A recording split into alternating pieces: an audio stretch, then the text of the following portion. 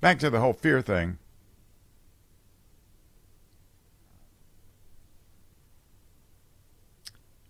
They're trying to scare your children into believing, a la Greta Thunberg, that the world is doomed. And I don't really understand what the issue is if the world is doomed. If it's doomed, then okay. But I'll give you an example. We know that climate warming will kill people because people are susceptible to heat.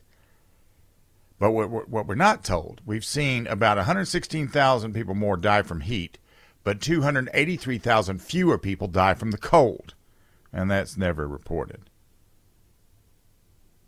And when they don't fret over deaths from heat, they grab other possible headlines like climate change is fueling extremism. A shifting climate is catalyzing infectious disease. Climate change will harm children's mental health. They're using it to blame everything on climate change. But there are some positive effects to climate change, like global greening. We get more green stuff on the planet. Now, Lundberg's argument is that climate change he's not arguing that it's good or overall positive, It has its pluses and minuses, and we adjust to the minuses and we exploit the pluses, and that's what we've always done. And if you only report on the minuses and you only emphasize the worst case outcome, then you're not really informing anybody.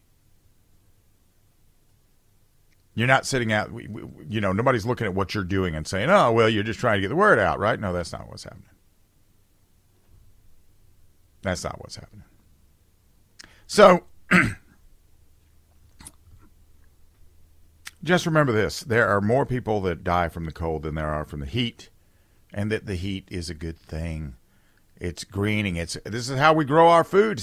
Getting rid of all the CO2. If they would get to that net zero, guess what we're not growing any more of? Everything. We're not growing any more of everything because I think at .002, plant life ceases to exist.